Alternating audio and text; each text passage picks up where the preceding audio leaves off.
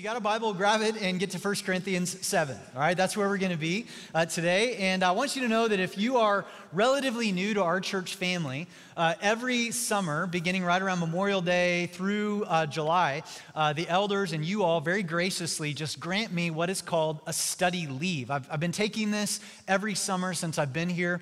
It's not a sabbatical, it's a study leave. The difference is on sabbatical, like I just disconnect, I'm not working, I'm out of here. In a study break, I'm still working 40, 50 hours a week, but instead of taking the 15 to 20 hours in weekly sermon prep I would normally invest into this, I'm taking that time and redirecting it towards praying, planning, preparing the year's worth of sermon content and just overall vision and direction for us as a church. And it's such a gift to me. Also, I'm so looking forward for the next several Sundays to actually go to church with my family and not be on, not have to teach a message, just to worship with them. So thank you for investing into me that way. So what this means is that this weekend is my last weekend to preach for just a little bit. I will be back on Father's Day to do a very special interview on that day, but then I'll be back in August to kind of launch our fall message series. So next weekend, Kyle Riley, our downtown campus pastor, is going to be wrapping up this series, and then we're going to launch into our summer sermon series. And we're going to be going through the fruits of the Spirit together as a church this summer, and we're going to call it What the World Needs Now. And so you'll be hearing from a bunch. Yeah. You'll be hearing from a bunch of our campus pastors, and then I've got a couple of very special guests that if you've been in our church for a while are going to be familiar faces to you, and I'm not going to tell you who they are. It's just going to have to be a surprise, all right? So we've been in this series called Significant Other. We've been talking about relationships, and by the way, I'm not even going to talk about sex today. Aren't you? You're either disappointed or you're glad about that. And I'm really honestly, as I look around the room, I'm like, oh man, people came back. It's I just have this reoccurring nightmare about once a quarter that I stand up and preach and nobody's here. And I'm just so thankful that you guys came back, even though we've kind of talked about some really challenging things, but God's been doing some incredible things through it. And I heard about this married couple that he was having some health problems, and so they did a whole bunch of tests at the doctor's office. And so he and his wife go to the doctor to get the results of the test. And they walk in and the doctor said, hey, I want to speak to you first in private before we share the news with him. And so he brings the wife in and he sits her down and he says, listen, he goes, it's not good.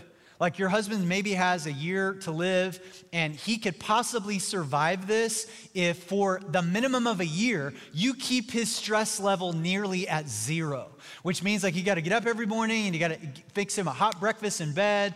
You got to take care of the kids. You got to let him go play golf with his friends whenever he wants. You got to be at his every beck and call, meet all of his desires for intimacy. And if at the end of the year, you keep his stress at a minimum, he could survive. She's like, wow. So she leaves, she gets in the car, they're driving home. He said, honey, what did he say? She goes, he said you're gonna die. That's what he said. So, some of you are like, that is so good, right? That's I think if there's one thing that we can all agree on, regardless of our current relationship status, is that dating, relationships, and marriage can be really hard. Even the healthiest marriage relationships require a lot of hard, intentional work. Chemistry with another will only take you so far before you begin to clash with a significant other. And the reason why is because we are flawed, imperfect, broken, sinful human beings. And marriages are not rings, ceremonies, or honeymoons, but people. And since people are messy, relationships and marriages can be messy. Now, we've already walked through God's design for relationships and marriage and sexuality from Genesis 2 and 3. Last week, we walked through 1 Corinthians chapter 6, where Paul was being very pastoral. He is confronting and he's discipling the way that these brand new baby Christians in Corinth were viewing and practicing sexuality. They had been totally immersed within the cultural climate of Corinth, which was the sex capital of the world at the time. And Corinth made Vegas look like Sesame Street. And so none of them had grown up in church. None of them had any sort of Christian background, but Jesus saves them out of their darkness and brokenness and gives them brand new life. And so now what Paul does in this letter is he says, hey, listen, man, who you were is not now who you are in Christ Jesus. You've been purchased by the blood of Christ. You've been cleansed, washed, redeemed, and sanctified. And Jesus didn't just go to a cross so that you could acknowledge his presence, tip your hat to him, and then just kind of go on living life the way that you want to live it.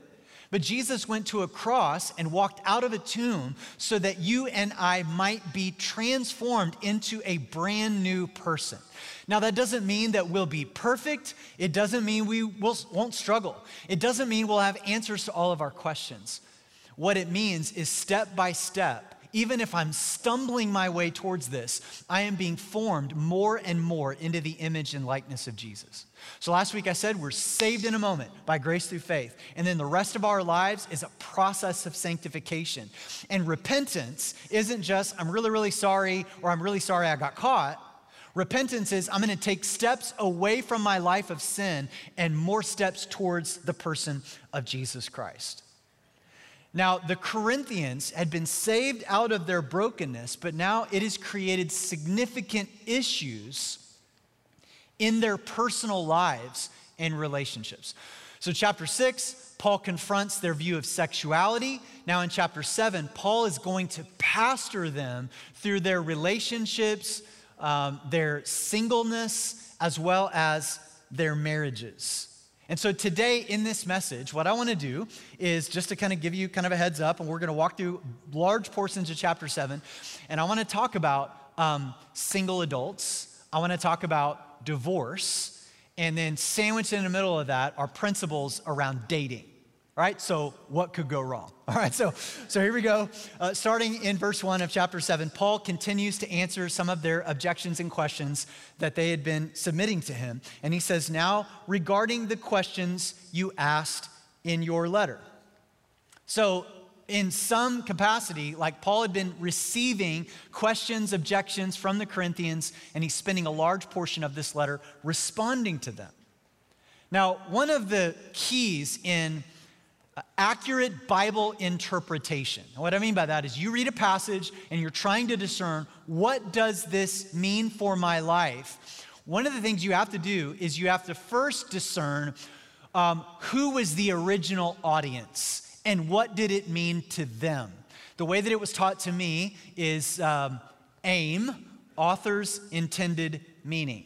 So in other words, before I can apply a passage to my life today in 2022, I need to say, okay, who is the original author? Who is the original audience? What was going on there? What's the primary application for them? And then what is the overarching principle that I can apply to my life today? I say all of that to say that when we recognize that these new baby Christians in Corinth, they had gotten saved, and what was happening is that some of them were working as prostitutes in the sex temples when they got saved. And now they're like, well, what do we do with this? I've got several pastor friends that pastor churches in Vegas, and they talk about that. They say, man, we have people that come to our church that work on the strip and the casinos and the sex industry, and they come to church and then they get baptized, and now we got to walk them through what does that look like as far as their careers and what they do for a living. And so in the Corinthian church, what was going on is that you had, because none of them had a church background, you had a lot of married couples that neither one of them were Christians when they got married. And now she came to church in Corinth and he didn't, and she got baptized and he didn't, and now he's going, wait a second, this is a bait and switch. I didn't marry a Christian. And they're going, what do we do with this, Paul? You had singles in the church in Corinth, and they're like, Paul, I am single and I'm ready to mingle and I really want to be married, but it is a jungle out there, Paul. The dating scene in Corinth is crazy. Paul, I just met this girl on a dating app and I found out that she used to be a prostitute at the sex temple, and the reason why I know that is because I remember seeing her at the sex temple. And some of them are like, man, God, Paul, I'm starting to lose hope that I'm going to find somebody, and so I'm thinking about lowering my standards. What are we supposed to do? Paul, is there ever a scenario where divorce is permissible? These are all the questions that they are submitting to him. And so I want to pick this up in verse 7. Paul starts here. He says, "But I wish everyone were single just as I am." Yet another verse that we're never going to put on a t-shirt or a coffee mug. Yet each person has a special gift from God of one kind or another. So I say to those who aren't married and to widows, so that would be single adults in the church in Corinth, it's better to stay unmarried, just as I am. But if they can't control themselves, they should go ahead and marry. It's better to marry than to burn with lust. Wow. Like, I've officiated a lot of weddings in my days as a pastor, and never once have I ever preached a marriage message on that verse. Could you imagine? Like, we're gathered here today because Bill was burning with passion, and because Susan was all hot and bothered, and so Bill picked Sue and Sue picked Bill so they could extinguish the passions of their lust in holy matrimony, right? How romantic. So what's Paul doing? Well, look at verse 10. He says, "But for those who are married," once again, Corinthian church, these brand new Christians, "I have a command that comes not from me, but from the Lord." So he's speaking on the authority of God. "A wife must not leave her husband." And then verse 11, so he's offering some sort of concession here. "But if she does leave him, let her remain single or else be reconciled to him, and the husband must not leave his wife." So we'll talk about when is divorce ever permissible in a Christian marriage in just a minute, all right? So he goes on and he says, "Now regarding your question about the young women who are not yet married, I do not have a command from the Lord for them, but the Lord in his mercy has given me wisdom that can be trusted, and I will share it with you." In other words, Paul is giving some pastoral counsel here, not a command. Verse 26, "Because of the present crisis," what I've already explained in Corinth going on, their relationships, "I think it is best to remain as you are." So here's the overarching principle. Paul is saying, okay, brand new baby Christians in Corinth, you weren't walking to Christ. You didn't grow up in church. You get radically saved. He goes, whatever your relationship status at the time of your salvation, I think it would just be better if you stayed that way. So if you're married to a person that's not a Christian, man, stay in the marriage. If you're single, just stay single if you can. That's the overarching principle that he's giving in their immediate context. Verse 27, "If you have a wife, do not seek to end the marriage. If you do not have a wife, do not seek to get married. But if you do get married, it's not a sin. And if a young woman gets married, it's not a sin. However, those who get married at this time will have troubles, and I'm trying to spare you those problems." Now, first, I want to just kind of address what Paul is saying to single adults. Now, because I've been married for 23 years next month, I am not an expert at being single, but I do remember what it was like. And I remember some of the feelings of fear and insecurity that I had that came along with that, wondering if I'd ever meet and find someone. I'm not an expert at being single, but I have been a pastor for the last 25 years, and so it's not an exaggeration to say that I've got hundreds of hours of meetings with people, counseling, coffee, lunches, processing the lives, thoughts, and passions of adults who happen to be single. What I want us to know as a church family is that the number of adult singles in our society is only increasing. For the first time in American history, there are more single adults as a fully formed generation than there are married. That's the first time in history. The median age of a first marriage has risen to 29 and a half for men and 27.4 for women. Today's young adults, this generation, by the time they reach the age of 50, about 1 in 4, 25% of them, will have remained single all of their lives. These are significant shifts in our cultural landscape. And so just as the church oftentimes hasn't dealt with divorce in the church in a very empathetic, caring, Christ-like way, we oftentimes haven't really approached, spoken to, or related to single adults in a very empathetic, encouraging way either. There's a book called Celibate, Sex, Singleness, and life with Christ. And in it, it describes often the perspective that many Christian single adults have.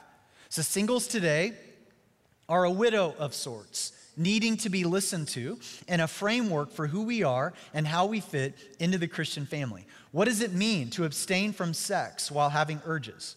What does it mean to be content in one's singleness while longing for marriage? Can I be sexual without a spouse? Am I becoming less desirable as I age? How do I trust God in this? Should I use technology, aka dating apps, to date? I have serious reservations about this person I just went on a third date with, but I'm lonely. Should I stay in it? Are there enough eligible single people at this church? Are there enough eligible single people at the other church that I go to? That's just a preacher joke. That's for me, all right? So I know you do it, all right? So many of you, you're like, maybe there were these expectations around a quote-unquote age that you thought you'd be married, only to see that age come and go, and you just didn't see your life going this way. Maybe some of you in your late 20s, you're seeing all your friends getting married around you. They're having their second and even their third kid, and you just love to have a second date. Maybe you've experienced as a middle-aged adult an unwanted or even painful divorce, and you're trying to heal from that, and you're like, okay, now what? Like, do I start all over again? Like, what does this mean for sexuality? Like, the dating scene, like all the rules have changed, and it's just brutal. What do I do? Maybe you were widowed at a relatively young age, and you wonder, okay, well, what now? Like, how soon is it to start dating again? And what will others think? Do they think that I've waited long enough? And what is the place of grief? And what do I do with this guilt that I have? I say all of this to just say, for many of us who are married and within the church, like as a church family, which is what I want us to be, a family, is that we would just have a greater amount of empathy, and that we would recognize that not all single adults come from the same perspective. It is, the experiences are vastly different. And the amount of hurt and anxiety over this is just unprecedented. And I just want us to be aware and be more empathetic and encouraging. Like in our small groups, like just watch what all of our examples aren't just about marriage, but that we would genuinely show interest, and that we wouldn't even unintentionally sort of give off the impression of like, hey, well, when are you going to get hitched? Or like that you're half of a person or incomplete, or your life's waiting to begin when you walk an aisle. That just isn't the case. Paul's heart in addressing singleness in chapter 7 is so that you would not be anxious about being single. And that's easier said than done. But Paul actually has a greater amount of credibility to do that than what I do. Because I could say it as your pastor, like, hey, don't be anxious about being single. You're like, easy for you to say, you're going to go home with your wife. But Paul wasn't married. Paul was single and stayed single his whole life. So here's just a few observations about singleness. The Bible affirms it. The Bible affirms singleness, oftentimes when our society does not. And so I just want to speak to all of the single adults that are gathered here, whether you are content in that or not. And I just want you to know you are not half a person, you're a whole person. That you're not just waiting around for your life to begin when you walk an aisle. No, you don't. Paul says in verse 7, I wish everyone were single as I am. He doesn't say, I'm really sorry that you are, but hold on. There's probably somebody out there for you somewhere. Like, that's not what he says. He goes, I wish that everyone could be. Jesus was single. And I oftentimes think it sort of like we miss the fact that we worship a man who never married, never had sex, and died single. And he was arguably the most complete person to ever walk the face of the earth. And once again, just like whenever I said that Jesus is tempted in every way that we are, but he didn't sin, and we go, well, it's not really fair. He was God. No, he was fully God and fully man. I had no doubt that he probably desired companionship in some way, and yet he chose not to. Primarily because he had a mission, he was focused on that, and he was the most complete person to ever walk the face of the earth. This should be a major affirmation if you are a single adult listening to this right now. Well, why does the Bible affirm it? Two big reasons. Here's the first one. The Bible views it as a gift. It views it as a gift. It could be lifelong, or it could be for a season. There is such a thing as a spiritual gift of singleness. Now, spiritual gifts, for those of you that are not familiar, is usually a gift. So it's separate. It could overlap with natural gifts and abilities, but it's often very distinct from. And a spiritual gift is something that God grants to every believer when you become a Christian.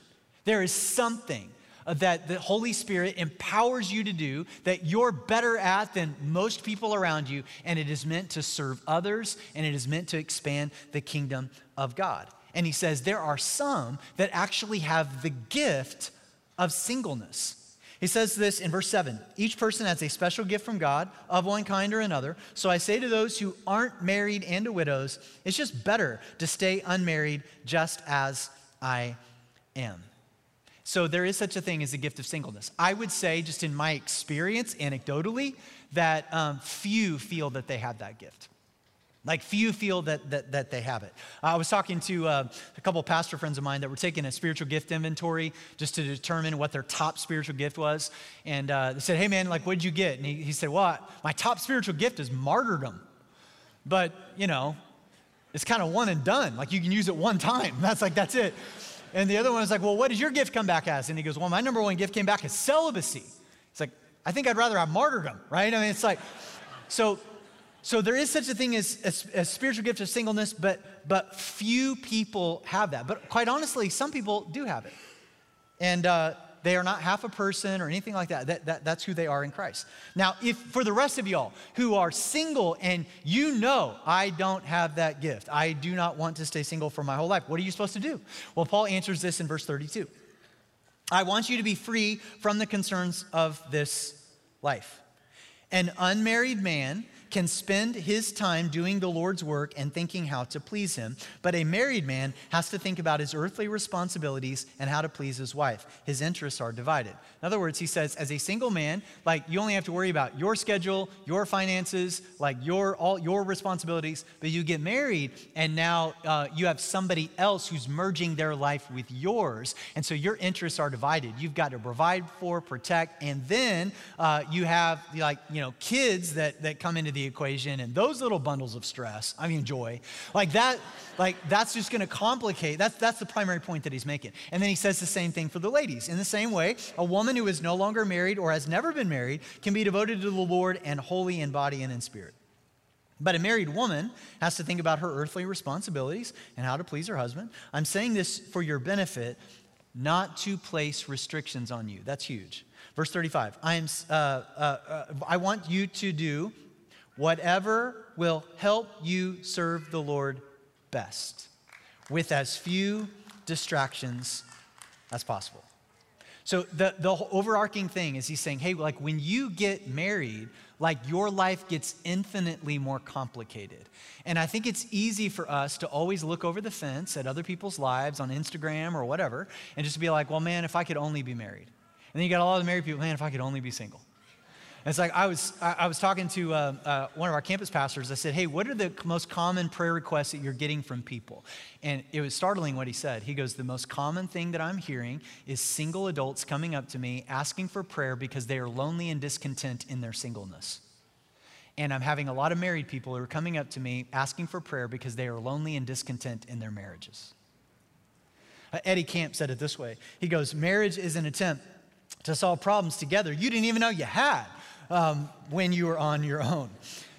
And so it just gets infinitely more complex. And so what I even want you to know is that, it is my relationship with Jesus first, and then right behind that is my wife and my kids, and then you all are a distant third. It doesn't mean because I don't love you, because it means I do. And if I succeed at church, but I fail at home, then I fail completely. Paul is saying there is a disadvantage to marriage from the perspective of discipleship because your focuses are divided now. The next reason why he affirms it, the Bible affirms singleness as an opportunity. It's an opportunity. And whether that opportunity is for a season of your life or maybe a little bit longer, in those moments, he's essentially saying, Like I understand it. Like I want to be incredibly empathetic here. Like I understand the desire to want to find somebody, and maybe you're on the dating apps and maybe you're going to the nightclubs and you're trying to be set up. I understand all that. You're trying to find somebody. But Paul is saying, hey, don't get so focused on the future that you miss the present and the opportunity in which God wants to use you right now in the state of singleness in which you are to serve others, expand the kingdom, do things that maybe you won't be able to do whenever you get married, and to really work on your character. It's reported right now that the average person, I think this is mostly males, I think, although I don't want to exclude the ladies, spends 10,000 hours playing video games by the age of 21. 10,000 hours. If any of you ever read Malcolm Gladwell's work on the 10,000 hour rule, you do 10,000 hours at anything, you're a certified expert. And we have young adults at the age of 21 are certified experts at Fantasyland. And I just want to say, hey man, like we need you, not against video games, but we need your talents in the real world, not a fantasy one, right? So you've heard the term FOMO, fear of missing out. I want to coin a new term, FOSO, fear of squandering opportunities, all right? I don't think it's going to catch on, but there it is. And this is an important opportunity to like serve others and advance the kingdom and to really figure out like, who am I? I honestly just, I hear this in the right tone. Whenever I do a marriage series and people who aren't married give me a hard time for doing a marriage series, and I can understand because of our history in the church, I just want to simply say, or teenagers, like, hey, I don't plan to be married for a long time. And the best time to work on your marriage is before you ever enter into one. And so it's this idea of like, I'm going to work on who I am first. I'm going to try to figure out my identity first. Lindsay and I got married in our early 20s, not because she wanted to. I convinced her, all right? For me, for her. All right, so, and we got married, and there was a lot of blessings and advantages of that. There's a lot of disadvantages in that, in the sense that, like, we just didn't even know who we were apart from each other just yet. Like my brain didn't even fully develop till I was 25, and some would argue much, much later, all right? And so we hurt each other, me primarily hurting her more than she hurt me in our early years of marriage because we just didn't even really know fully who we were as individuals yet. And I would just simply say, man, take your time to just breathe, take your time to really lean into who God is creating you to be while you are still single. And I want to say this, the Bible says very clearly that God wants to give you the desires of your heart. And once you begin to get those desires ordered right, usually that's when he does some of his best work in your relational lives. Hear me in this. The Bible does not obsess over singleness, nor does it idolize marriage. Let me say that again. The Bible does not obsess over singleness, nor does it idolize marriage. I want you to know that even the best earthly marriages will one day end. That the state of singleness will one day end. Your covenant relationship with Jesus never will. Marriage on earth, at its best, is temporary. We do not believe in eternal marriage. Now, if you're in a bad marriage, you're like, that's wonderful news. If you're in a good marriage, it's a touch sad, right? And some of you are totally shocked. You're like, wait a second, you mean I'm not going to be married to my spouse for all of eternity? Like, I think you'll know them. I think you'll know that you were married to them. But marriage is an earthly covenant, one that doesn't extend into eternity. Some of you might push back on that. Just go with the logic on this. I've known Christians that were married, their spouse died, they got remarried. Who are they going to be married to for all of eternity? All right, so there's no polygamy in heaven. All right, so it all comes to an end. And so what do we have left? What's the one thing that carries over into eternity? Man, your relationship with Christ. So understand this. Here's the encouragement for you. Shift your focus from finding the one to becoming the one. Spend all of your time, man, I'm just going to become the one. The Bible says nothing about how to find a good spouse. It says a whole lot about becoming the right kind of person. If you go to the Bible and you're like, man, how do I find the one? You're not going to find any answers. If you go to the Bible, how do I become the one? Every page answers your question. The assumption of the Bible is if you become the right kind of person, you will attract the right kind of person. Could I say it this way? Become the person you're looking for is looking for. Go from, I'm not going to hunt anymore, I'm going to be the one hunted. All right? And I remember like leading a small group of like college guys a few years ago, and I was like, hey guys, they were all single guys. I was like, hey guys, describe your perfect woman, like the woman you one day want to marry. And it was ridiculous. It was like they were describing a creature out of Greek mythology.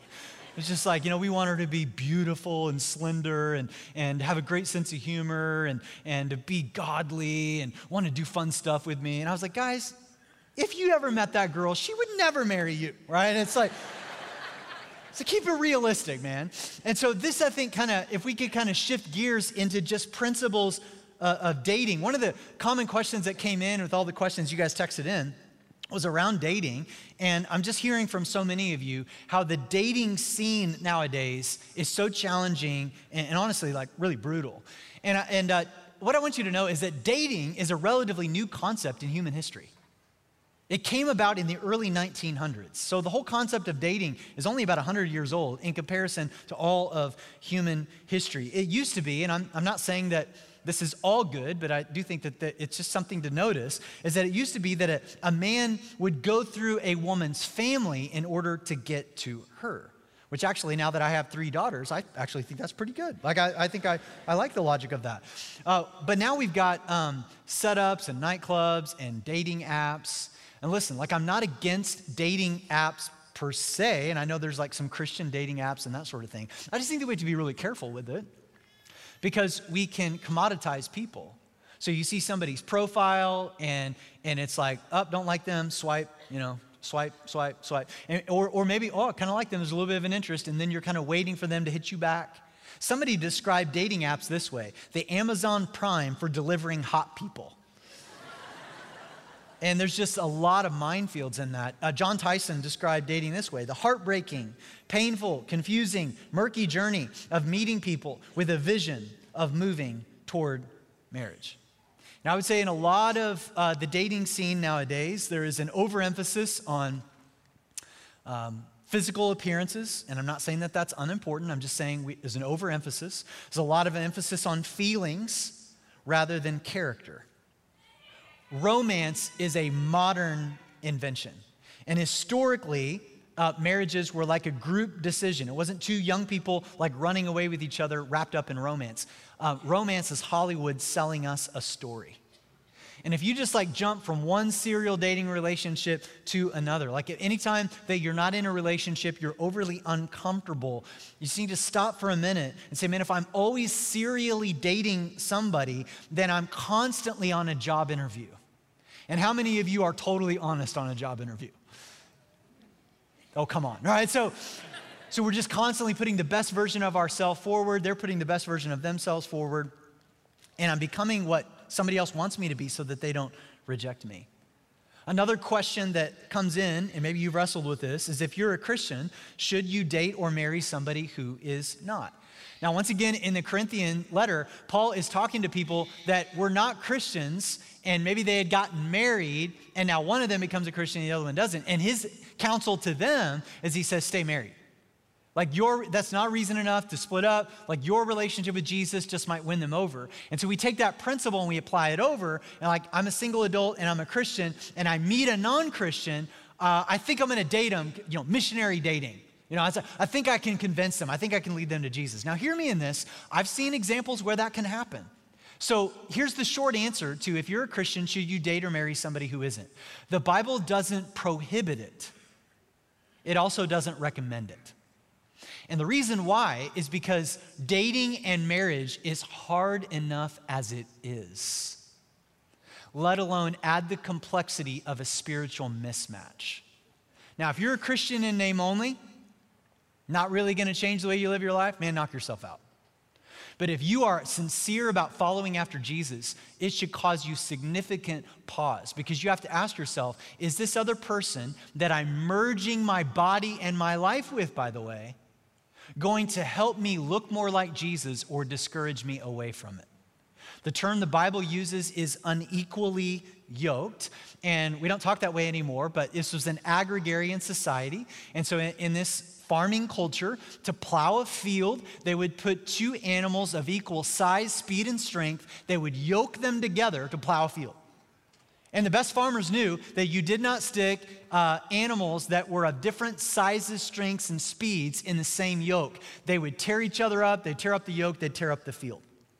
And so he says, find somebody who is of equal size, strength, and speed spiritually, because life is hard enough as it is. So here's my counsel to those of you single adults who are Christians and you really want to be married one day. Man, ditch the dating apps, dip the nightclubs. You focus on Jesus and you run as hard and fast towards Jesus as you possibly can. And the Bible says that he wants to give you the desires of your heart. And just one day you might wake up and you're sprinting toward Jesus and you see somebody else out of your peripheral sprinting towards Jesus at the same speed you are. Convince them to marry you. That would be my counsel, all right?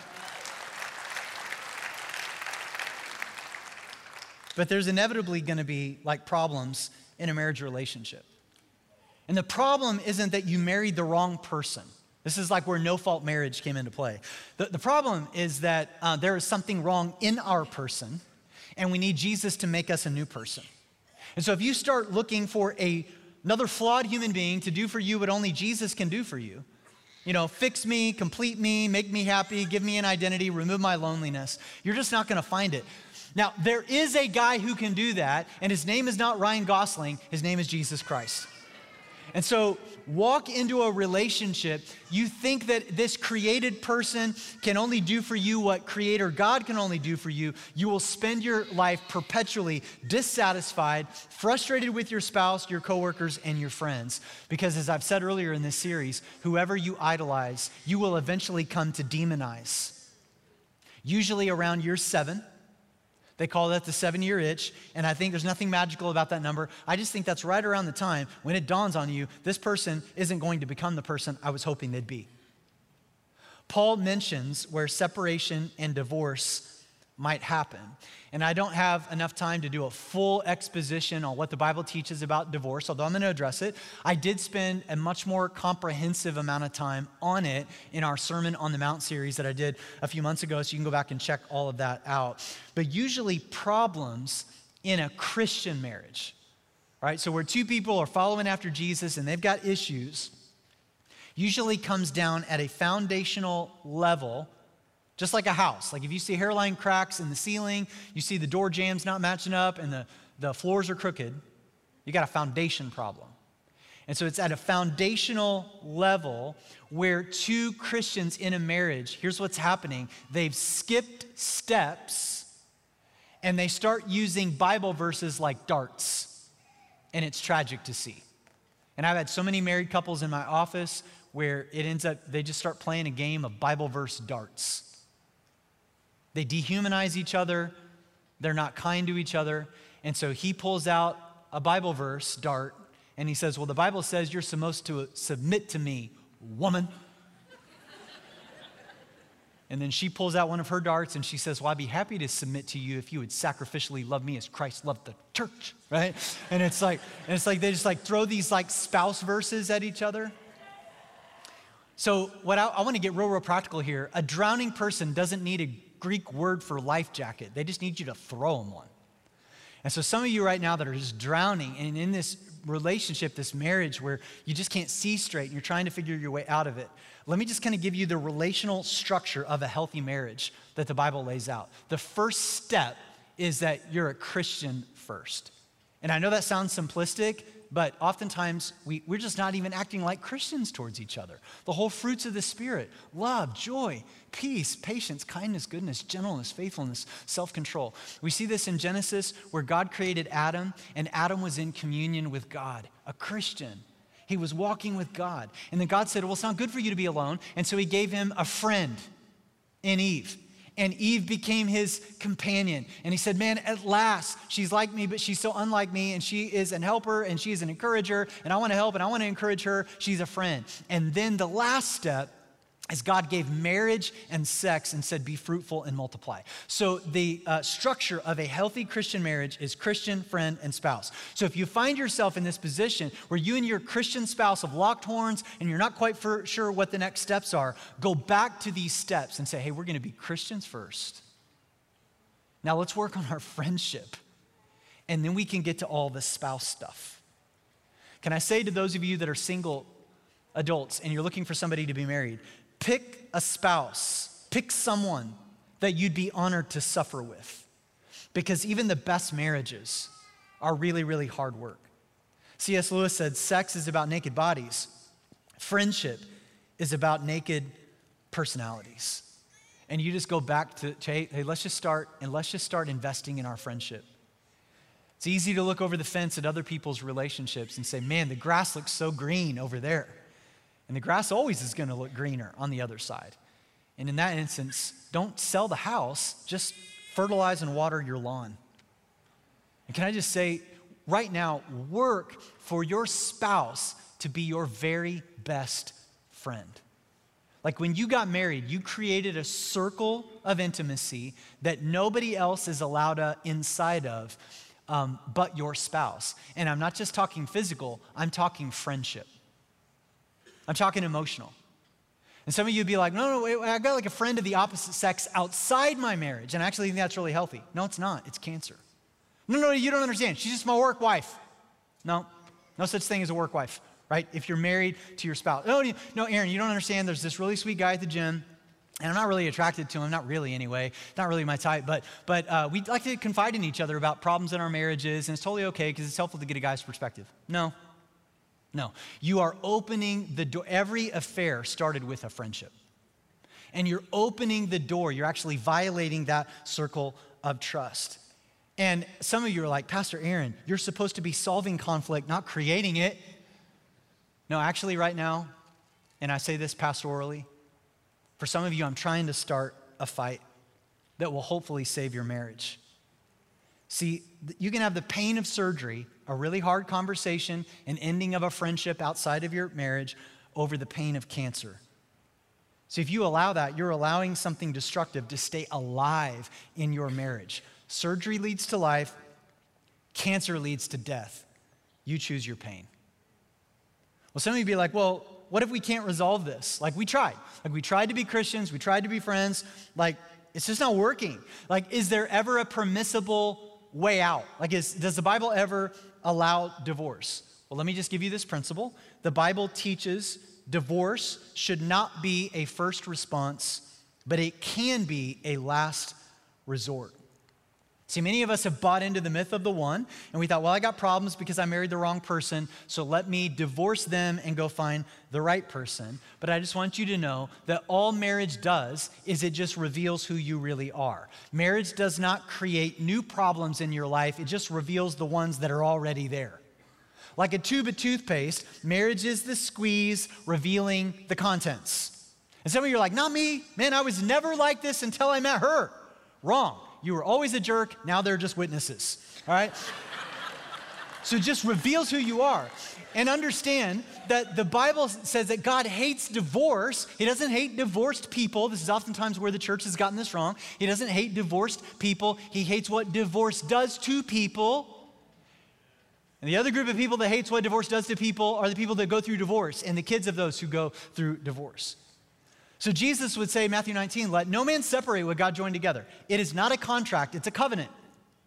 A contract is that little receipt that you sign at the restaurant. A covenant is something that goes much deeper.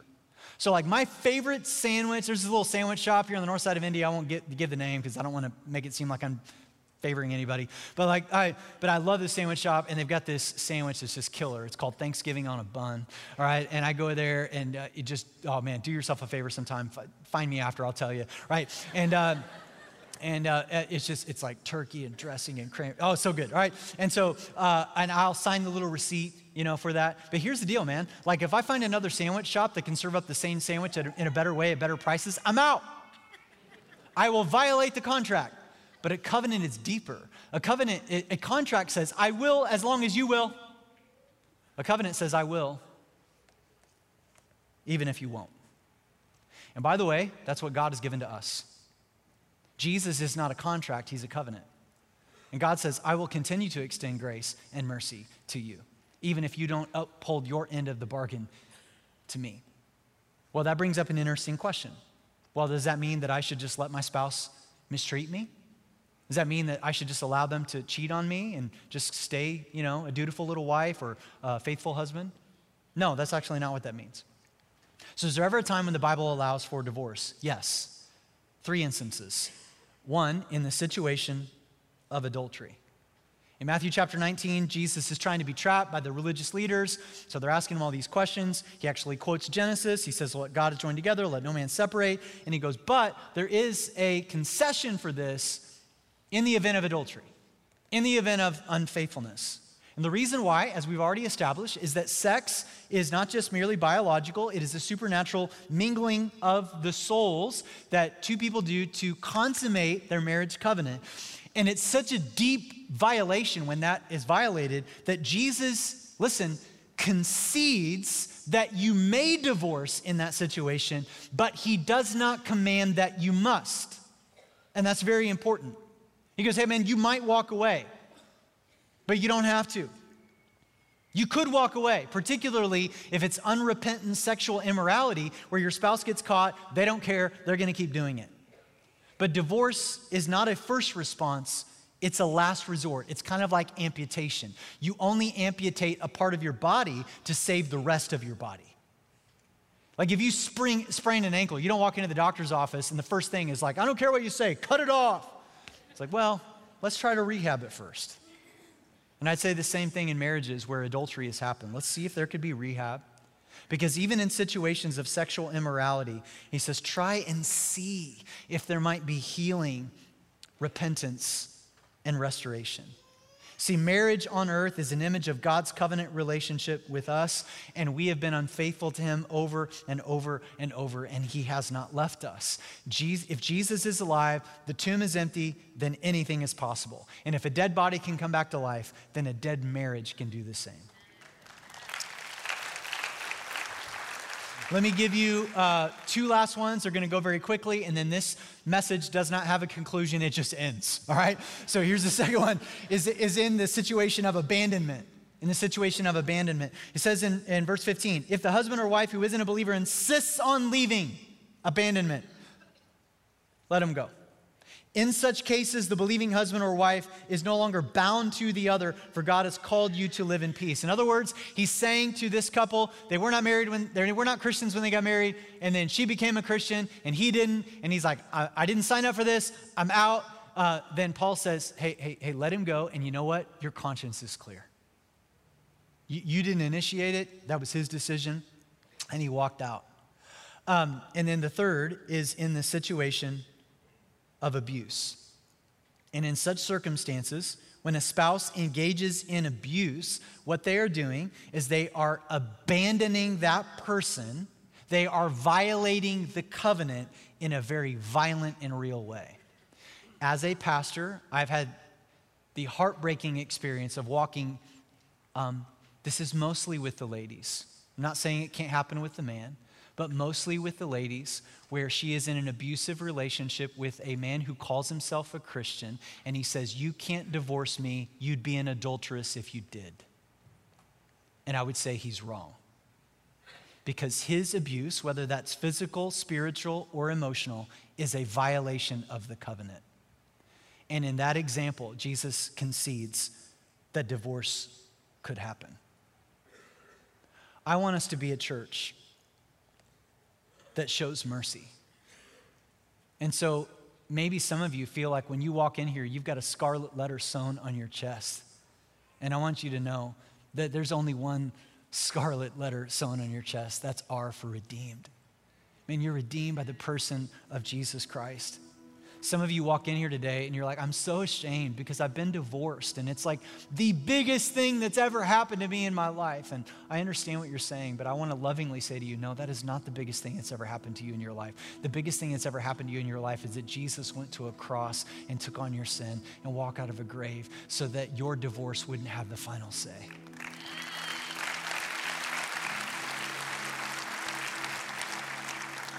And so if you've had an affair, whether you've been cheated on or you're the one that's been cheating, if you've been abused, I want you to know that as a church family, we just want to come alongside you and walk with you through that. And divorce is an option, but separation, even momentarily, is a must. And we just want to walk with you through that.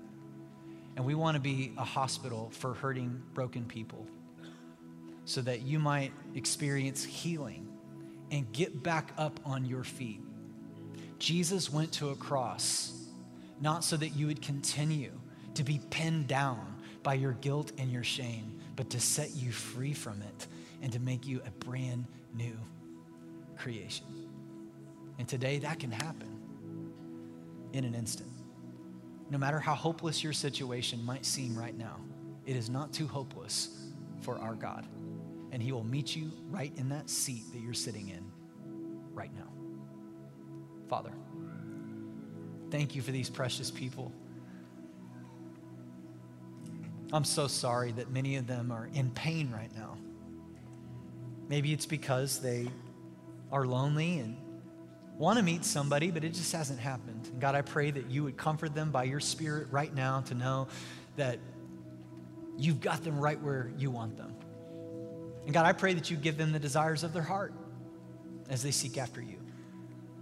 God, I pray that if there is a man or a woman who is in a marriage relationship right now and it's just not working, that they would begin to just rekindle the flames of their relationship with you first, and then their friendship, and that you would do an absolute miracle in their marriage. God, I pray that the enemy would not have the final say in this, but that you would give us victory through redemption, reconciliation, and healing. And Father, finally, if there is anybody here that's in an abusive relationship and needs help, I pray that you would first of all comfort them by your Spirit, that somehow we could find out about it as a church family, and that we could come alongside and support and love and encourage so that they can find themselves in a season of safety, peace, and health. You're the God that can change lives. We ask you to do that today. In Jesus' name. And everybody says...